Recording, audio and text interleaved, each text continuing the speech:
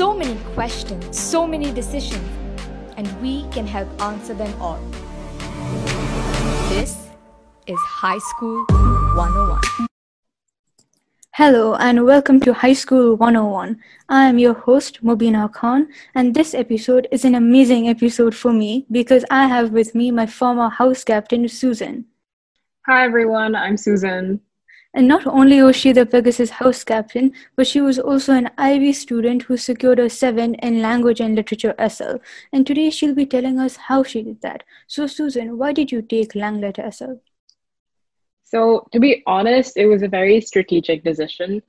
I wanted to pursue medicine, and so that kind of made me take biology and chemistry HL.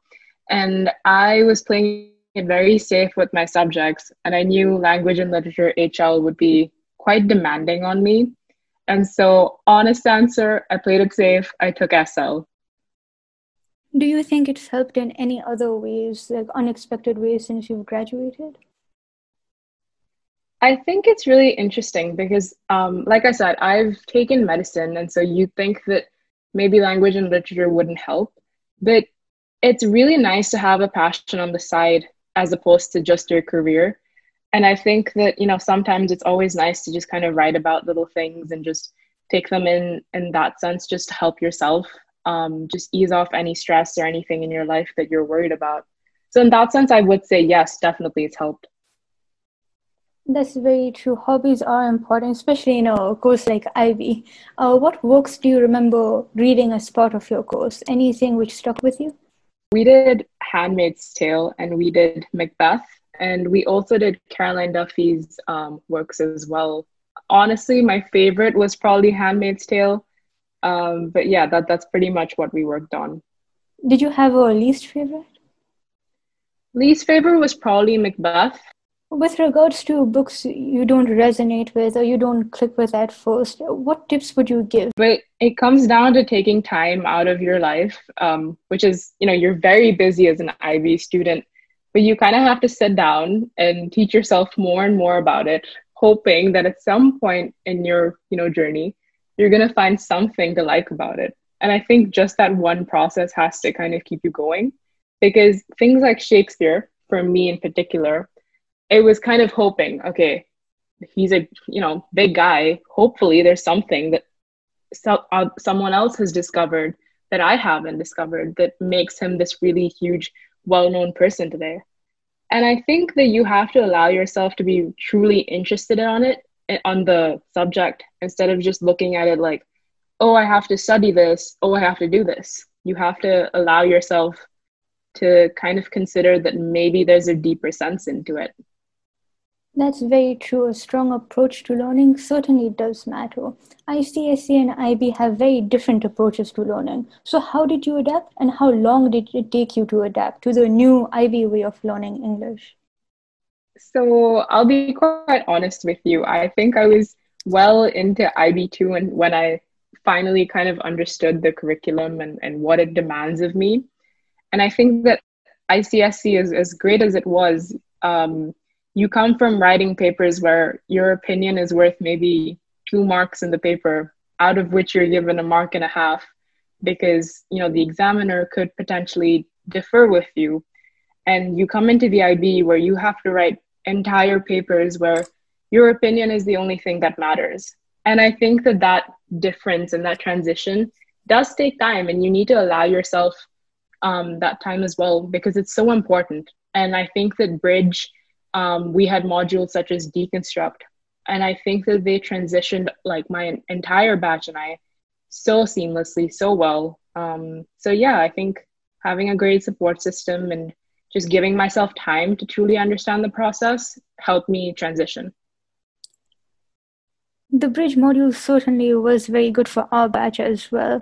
Now, the IB exams in general require a great amount of articulation ability, and you need to convey your answers in a very concise manner in most subjects, especially English as well. So do you have any general advice on how to be more articulate, more fluent with English overall?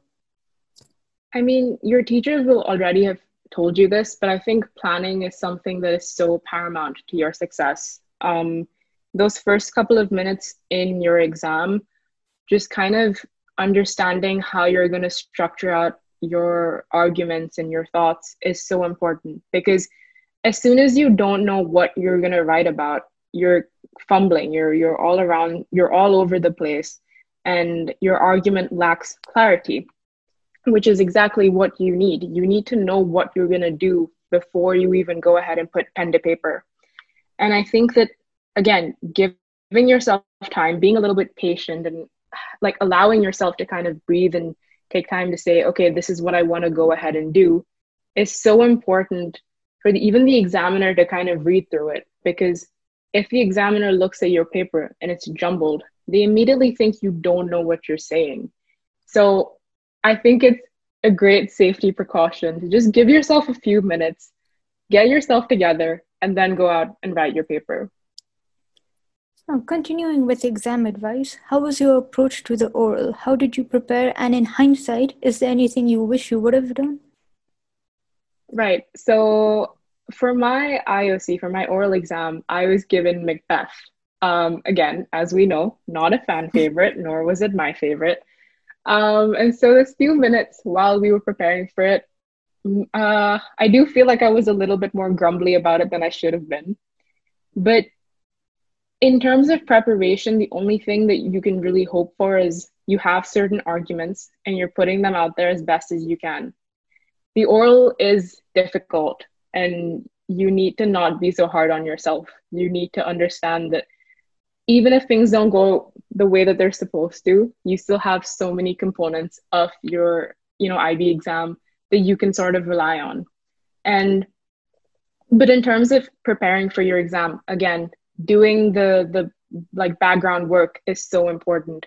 You need to know what you're saying. The IOC is somewhere that has absolutely no room for any type of error, just because when you're talking, it's very easy to lose track of thought, get deflected, go off on a tangent that you might not necessarily do while you're writing a paper.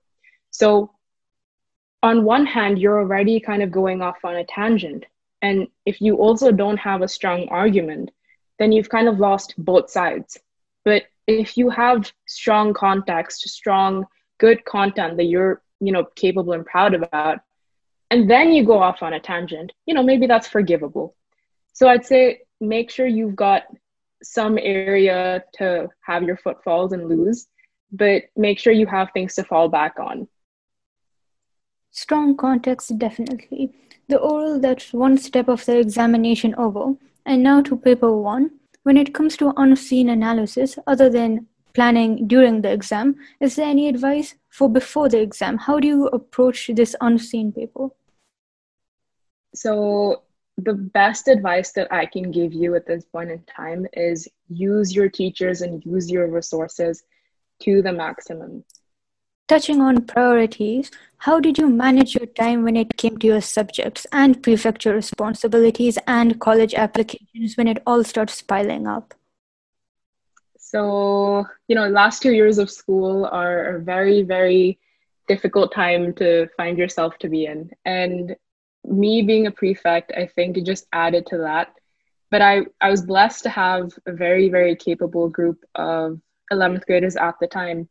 And they kind of understood that I had very demanding subjects. And so oftentimes I wouldn't even be there for certain events because I would have class in ACE.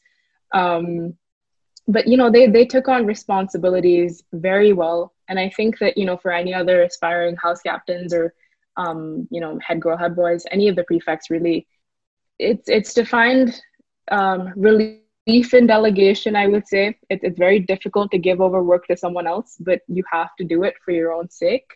And in terms of managing every other thing in life, IB is really about balance. This is, again, a lesson that I learned very, very late into the process, but everything has a learning curve, I suppose. You have to find time. The IB is something that is definitely manageable if you do sort of plan your life out, I would say.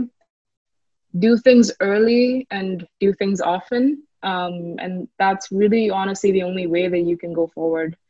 I know that the promise of all-nighters is very tempting, but you're just not helping your mental health or your physical health in the long term. Somewhat adding on to that, how did you deal with stress which arose nonetheless? What were your ways of de-stressing? Having a really good support system in your life is so important. And I don't just mean your friends, because you have to understand that your friends are probably going through the same thing as well, whether it's IB, whether it's ISC. Everyone's going through the same like college, application system. They're all going through deadlines and submissions. So go easy on your friends. I know it's really easy to unload on them, but sometimes it's really, really nice to talk to a teacher as well, because you might feel as they would never understand, but I know for a fact that it's really good to have difficult conversations sometimes, with your teachers or with anybody that you're comfortable talking to. But also have hobbies outside of school. This is so important. Read a book, write, go cycle, do something outside of IB. Just get yourself out of the IB headspace every now and then. Allow yourself to be a person outside of school and exist outside of school as well. And I'm sure you'll do great, both with IB and without. That is extremely true. Thank you so much for being here with the listeners and I today. You've been a delight to talk to as always. Without a doubt, this will be really helpful not only for the current listeners, but also the future batches tuning in. We wish you the best of luck in your current university and your future. Thank you so much. And to all the listeners, thank you so much for joining us. Make sure you listen to the next episode as well. This has been High School 101.